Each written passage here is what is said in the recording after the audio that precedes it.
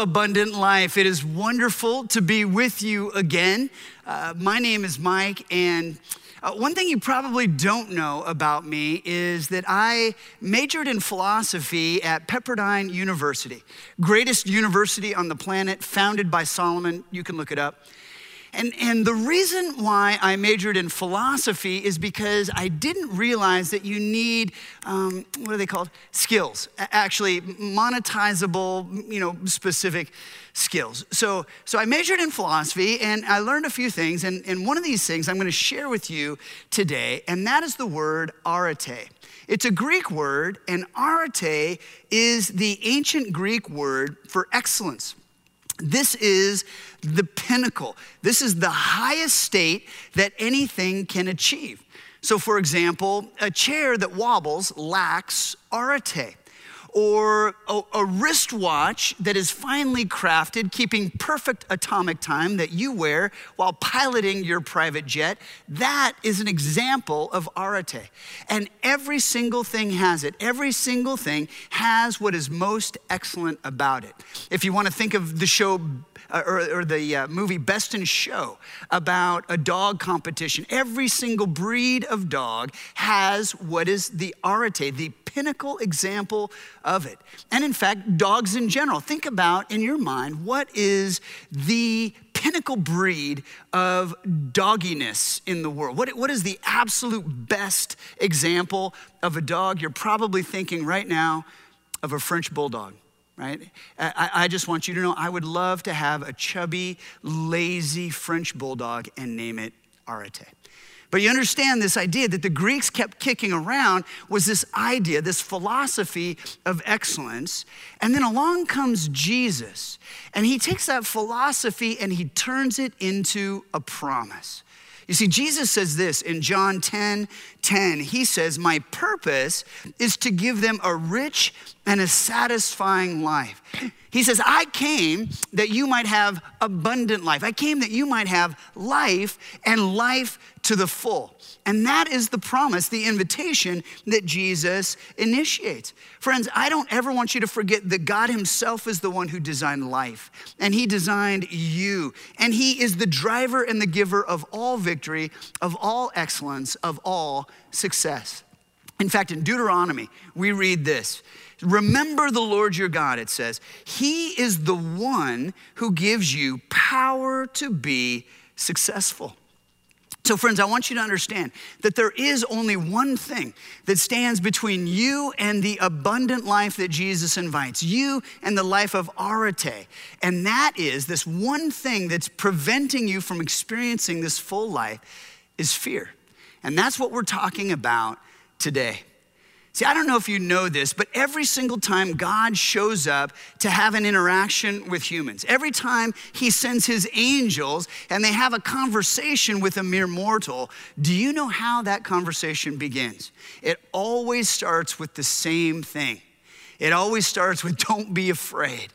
It always starts with, "Don't have fear." Like, "Fear not, for behold, I bring you good tidings of great joy, which will be for all people."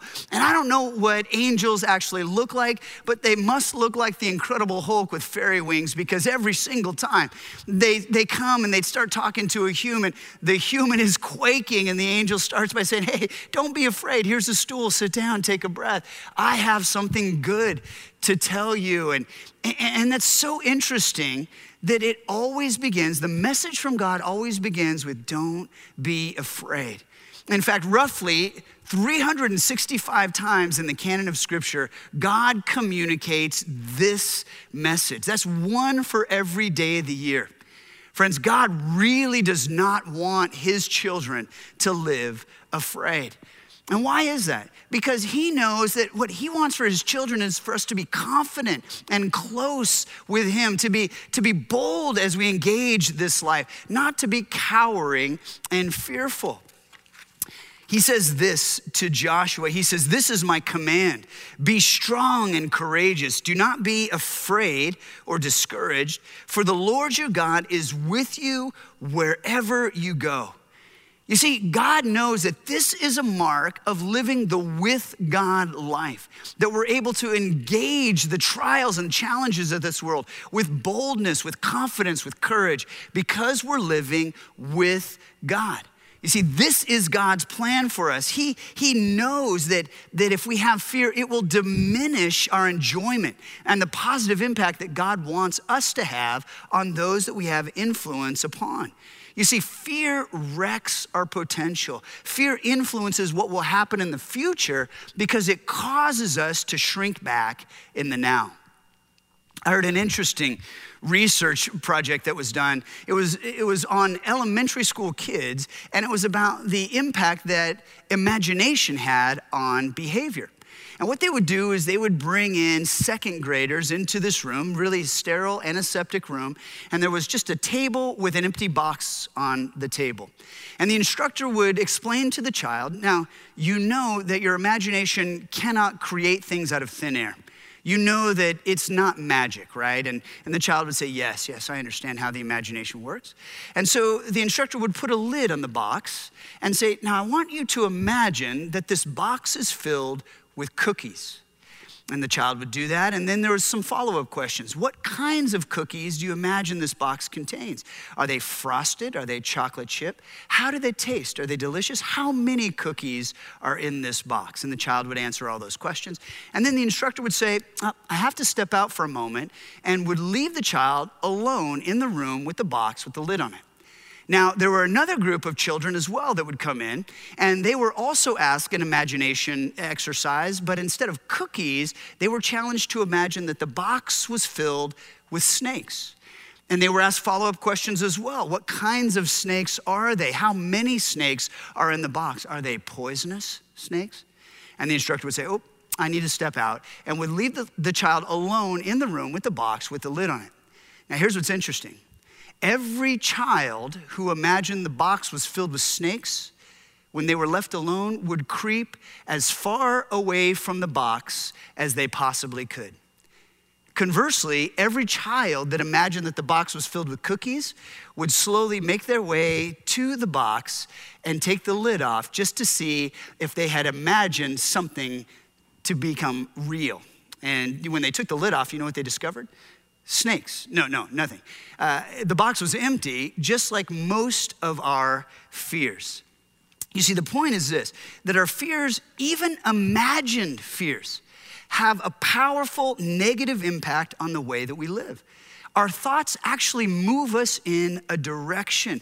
Hopeful imagination is what propels us forward, but fearful thinking is what causes us to shrink back. Hope causes us to rise, but fear causes us to withdraw. And so God shows up again and again and again, 365 times in Scripture with the message, don't be afraid, because the spirit of fear is not what he wants us living in. In fact, I want you to think about the Scriptures for a moment. Think about the first time that fear shows up on the scene.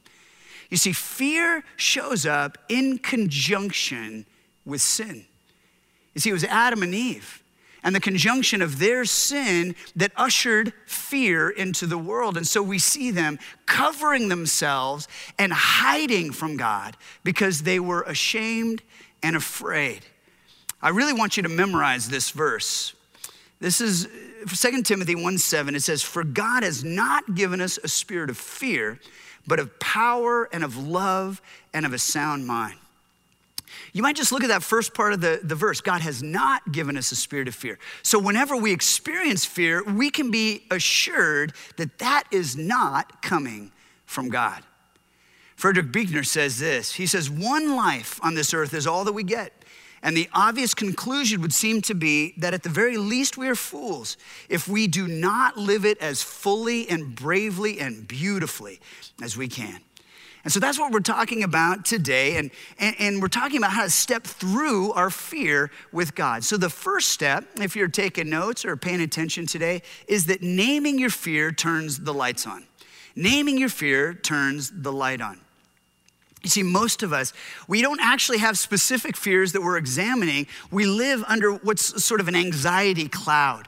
It's this general fog of fear and discouragement and unease that sort of resides above us. But what we need to do is we need to grab that specific fear and pin it to the board so that we can understand what it is that we are actually afraid of.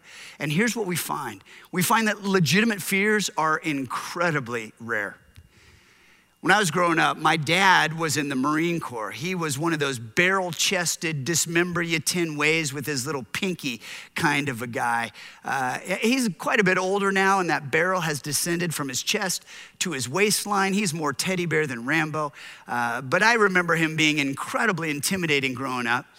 And yet he was also a whole lot of fun to have around. So we would play catch and we would wrestle often when he was not shipped out on deployment. And one day when he arrived home late in the afternoon, I decided that I was gonna start a game of hide and seek without him. So I had found the perfect hiding place in our garage. See, our garage looked like a junkyard inside an antique store inside a junkyard. I mean, we had stuff piled everywhere. There was love seats and furnitures and hanging bikes and tools everywhere and a big stack of John Denver vinyls. And I had found the perfect hiding place in an empty cupboard in the back corner, just sort of behind the love seat. I knew he would never find me there. So when I heard his car come in the driveway and I could hear him come in the front door, I yelled from the garage, "Dad, I'm hiding in the garage, come and find me." And I scurried into my cupboard and shut the door. And I just waited, with glee. Well, I heard the garage door swing open and then the light clicked off and the garage door closed, and I realized my dad didn't understand that the game was already in motion. He had sort of looked for me, not found me, and left, and now I am trapped in a suddenly terrifying black pit of a garage. And my heart starts pounding and I start sweating and I'm thinking, he's gotta come back, he's gotta come back. I waited for 30 whole seconds. And then I realized, no, he's not coming. And so I slowly slid the cupboard open and I started to get out, and I just wasn't even making a single noise. I wasn't even breathing. But my fearful imagination imagined I could hear somebody else breathing in the garage. Now, friends, just for context, this is the period of time when a man known as the Night Stalker was terrorizing Southern California, where I lived. He had actually visited the town of Mission Viejo, where our home was, and I realized in that moment that the Night Stalker was in the garage hiding with me. You see, this was a real fear. My brother, my sister, and I, we all slept in the same bedroom because we thought that made us safer. But to a serial killer, that's like jackpot. We didn't realize that. And so all of a sudden, I realized that I have to make it to safety. And that was the light underneath the garage door. And I took a deep breath. And friends, I just plunged into the garage and I fell over the top of a love seat and I hit my head on a hanging bike and I barked my shin on a toolbox, but I finally made it to the door and I opened it up. My body flooded with light. I was safe. And as I turned back into the darkness of the garage, boom! My dad leapt out of the darkness and terrified me. I am still in therapy today. Roosevelt says this. He says that the only thing we have to fear is fear itself. But apparently Roosevelt didn't have a dad in the military who terrified him in a dark garage. You see, sometimes there actually is something to fear. Sometimes that thing that you're afraid of does happen, but almost all the time it's your dad punking you and not the serial killer. You see, even when there's something legitimate that causes pain, alarm, or concern, you don't need to remain in fear because you never walk alone. I want to point you to a passage of scripture so famous that it's famously forgotten. Psalm 23 says, "Yea, though I walk through the valley of the shadow of death, I will fear no evil, for you are with me." Friends, God is with you. God is for you. No matter how the world might rage around us, no matter how dark this valley of the shadow of death might become, remember that if God is for us, who can be against us? So naming our fears like turning the light on. Think about it for a moment. If the light was on in the garage and I could see my dad squatting there by the laundry, it would have been comical, not fearful. And so we have to name our fears, turn the light on, and watch that anxiety evaporate like fog when the sun comes out. The second thing we need to do is rename our fear as opportunity. Rename our fear as opportunity. In other words, this isn't afraid, this is a challenge. Are you afraid of failing in adventure? Instead, rename it as education. I've got a friend who says all the time, he says, I never lose. He says, I either win or I learn. That's renaming it as opportunity. I don't know if you ever played the game Chutes and Ladders growing up. But the idea is you hit the spinner and then you move your man along the spaces. And if you land on a space with a chute, well, you descend and go backwards. If you land on a space with a ladder, you climb and go forward. And I have come to realize that this is a really accurate metaphor for life. There's no spinner, actually. It's every single square that we land on, we have an opportunity to either go down the chute of self-pity and fear and descend, or to climb this ladder of opportunity and look at what God might have in front of us. You see, we can either remain on the dance floor with all of its lights and noise and crowds and we don't understand what's going on, or we can climb up on the balcony and survey what's actually happening in our lives. Brian Tracy says the key to success is to focus our conscious mind on things we desire, not things we fear. And so once we climb up on the balcony, we see all sorts of opportunities open up. God's literally able to download fresh ideas into our mind, all sorts of revealing solutions before where all we had seen were barriers. For example, I heard a story of an elderly man, and he was very close with his son, Terrence. And so he would write his son letters all the time. And the reason he would write his son, Terrence, is because Terrence happened to be doing a stint in prison. And so one spring day, the father wrote his son a letter and he said, Terrence, I love you so much. He said, I really miss you this springtime. I was looking forward to planting some tomatoes in the backyard like we used to do together, but I'm getting too old to cultivate the earth. He sent that letter off. A few days later, he gets a letter back from Terrence, and it's very urgent and short. It says, Dad, whatever you do, don't dig in the backyard. That's where the bodies are buried. And so this kind old man sat on that letter for about half a day, but then he realized he had to go to the police. So he goes to the police and he gives them the letter, and they descend in droves. They bring dogs, they bring pickaxes, they bring backhoes. They search every inch of that backyard. They find nothing. A few days later, the dad gets another letter from Terrence, and this one's written in a much more relaxed tone. It says, Dad, I'm really sorry about lying to you. He said, there were no bodies in the backyard. But now that the backyard is cultivated, go ahead and plant your tomatoes. You see, he had found a creative way to help his dad with his gardening. And I want you to understand that creativity can only come when we get a little bit removed from the situation that we're in, when we get up above the circumstances that we're surrounded by and allow ourselves to be open to the creativity that flows from God. But that's not possible when we're imprisoned by our fears. Can I tell you a couple of biblical examples of this? Gideon would be a great example of this. You know, Gideon was fearful from the beginning. He did not want to lead anybody into war, and certainly he didn't want to lead them into battle when God had winnowed his army down to 300. But yet he chose to rename this as an opportunity to watch God show up. And the creativity with which he trusted God resulted in a miraculous victory. In 2 Chronicles 20, we see King Jehoshaphat in a very similar situation.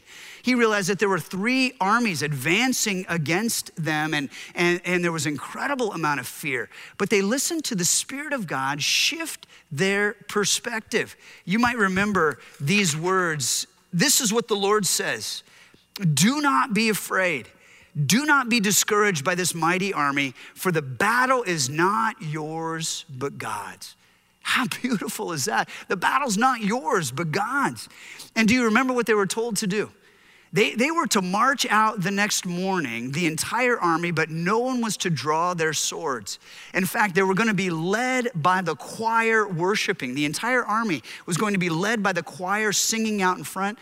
To my mind, that's what you do when you're tired of your choir and you're ready to get a new one. But because they listened to God, because they renamed this as an opportunity to watch God show up, God did the miraculous, and they never had to draw their swords.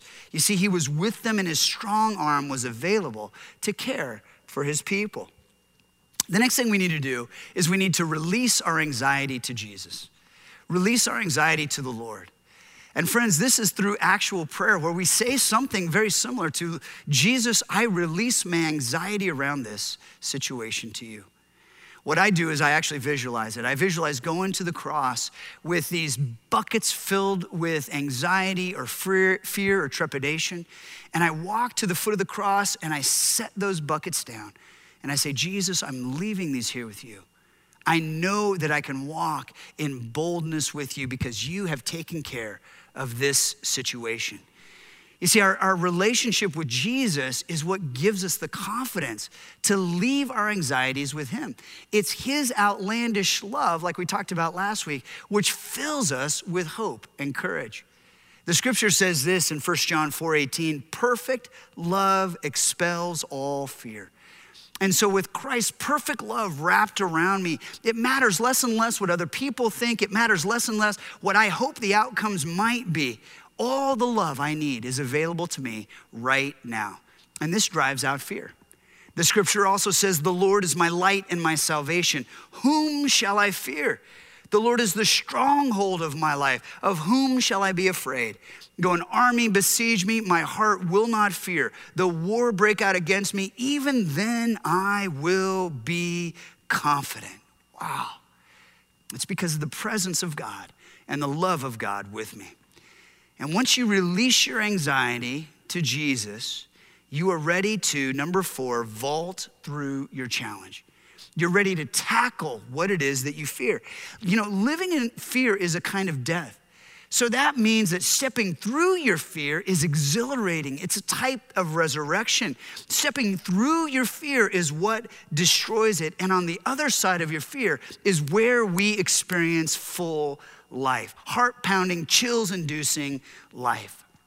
Clement Stone says this, that thinking will not overcome fear, but action will. You know, I'm a child of the 80s, greatest decade ever. And so for this analogy, I'm going to the pinnacle of cinematic excellence. That's right, I'm referring to the movie Karate Kid with Ralph Macchio as Daniel, Mr. Miyagi, wax on, wax off. You might be familiar. And there's this epic scene right before Daniel begins to start training with Mr. Miyagi, where Miyagi comes to Daniel and he says, Daniel, are you ready to begin the study of karate? And Daniel has his hand in his pocket. He's kind of slouched and he says, yeah, I guess so. And Miyagi says, no. And he kind of kneels down in front of him. He says, Daniel, studying karate is like walking down the street. You walk right side of the road, okay.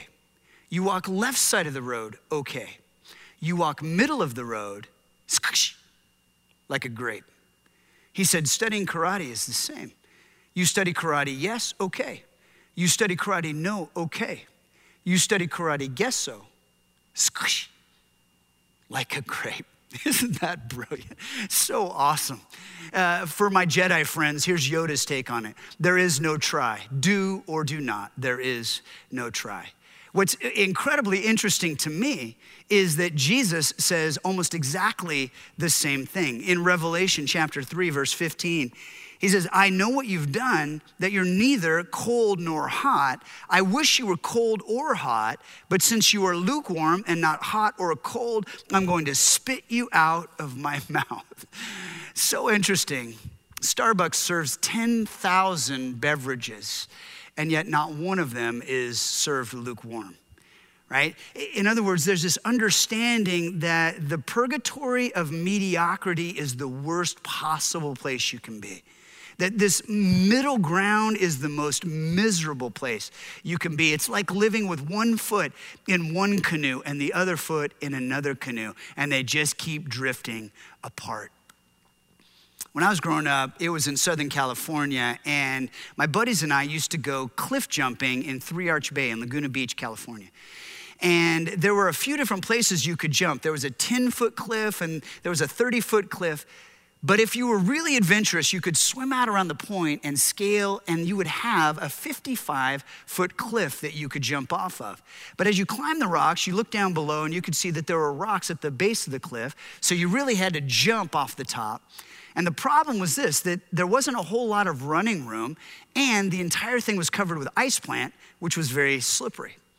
Well, one day my brother, Mark, was up there with his two buddies, Ando and Payson, and they were trying to get the nerve to jump. And finally, Ando steps back and he says, watch out, guys, I'm gonna go. And he begins to run towards the edge, but then loses his nerve, and so he puts on the brakes. He tries to stop, but he doesn't stop. His feet slip out from underneath him, and he skids across the top of the ice plant. He's literally immobile, and he's going closer and closer. His feet go over the edge of the cliff, and my brother and Payson jump down on him, and they grab him, and they pull him up. And you're hearing that story, and you go, oh my goodness, that sounds so dangerous. Why would anybody do that? Oh, friends, here's why. Because if you could screw your courage to the sticking place, if you could really muster the nerve to vault yourself, it was like holy adrenaline. It was like leaping into the majesty of creation. It was just this unimaginable glory and exhilaration, not to mention a world-class enema. I mean, it really would clean you out. But the point is this. Cliff jumping, yes, okay. Cliff jumping, no, okay.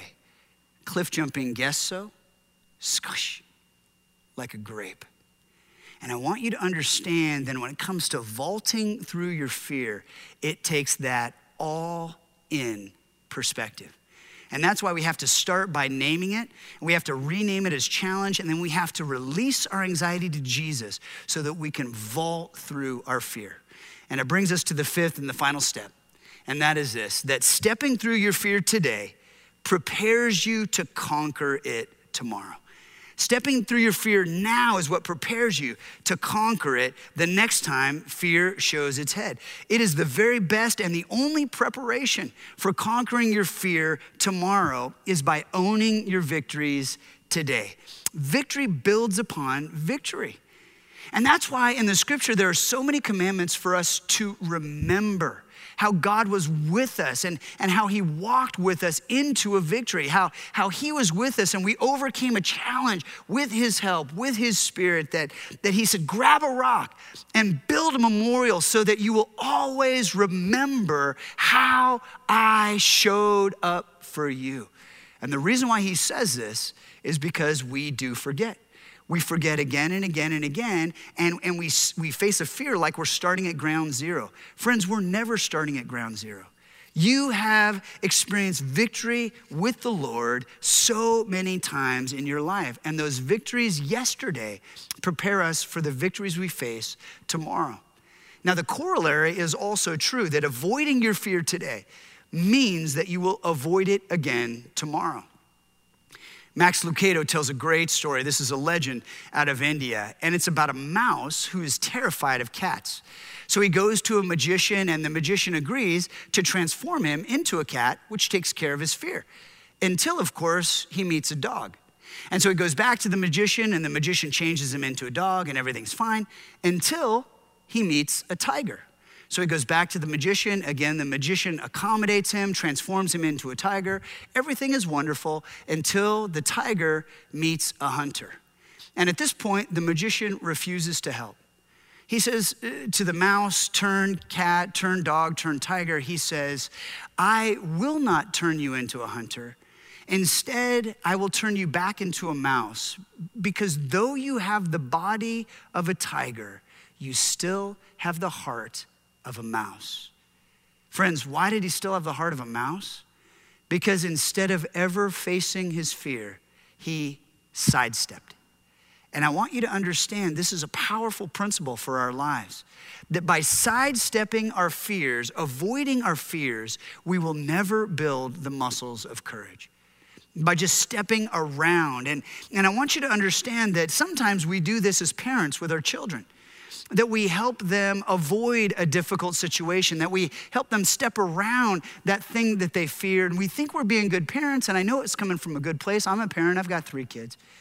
but I want you to understand the unintended consequences is that we're not allowing our children to grow the muscles of courage. We're not allowing our kids to build the muscles of boldness as they face their fears with the Lord and conquer them. That's what trains them to live a life of courage. Richie Norton says this: to escape fear, you have to go through it, not around it.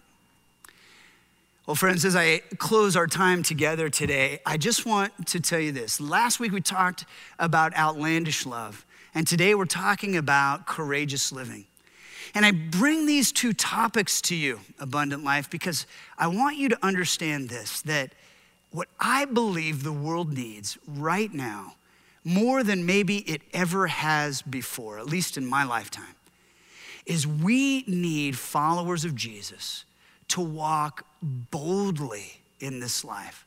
We need followers of Jesus to walk lovingly in this life and courageously in this life, and to be such shining examples of outlandish love and courageous living that the entire culture looks and sees this example. Oh, that's what freedom looks like. That's what abundance looks like. That's what full life looks like. And it's so attractive. Friends, the entire world is desperate for a picture of that. So I would just encourage you, would you seriously take some consideration around living outlandishly loving and living courageously in your life? Would you just trust the Lord and live boldly with him today? Live boldly with him as you engage your family. Live boldly with him as you engage your workspaces. Live boldly with him as you engage as just a citizen in this world God has placed you in. Live boldly because the world is so hungry to see that example. It's a part of what living life to the full looks like. So I'm just gonna ask Jesus for his help right now. And as I do, I want you to bow your heads and close your eyes and pray with me. But I'm gonna begin by reading Psalm 121 over you. So with your eyes closed, just receive these words. The Lord watches over you. The Lord stands beside you as your protective shade. The sun will not harm you by day, nor the moon at night. The Lord keeps you from all harm and watches over your life. The Lord keeps watch over you as you come and go, both now and forever. And dear God, with these words just echoing in our mind, we want to say that we declare you are with us and you are for us. Why should we be afraid? Dear God, we declare that we are your beloved sons and daughters. Of whom shall we be afraid? We just recognize that we are more than conquerors in you. So we choose by the power of your Holy Spirit within us to walk boldly today. No matter what's going on around us, even if we walk through the valley of the shadow of death, we will not fear, because we attest that you are with us, that we are walking with you, that we are literally holding your hand, that we are so close because we recognize, Jesus, that you are the source of our hope, you are the source of our strength, you are the source of our courage. And so we choose to walk joyfully with you today. We pray this in Jesus' name, amen.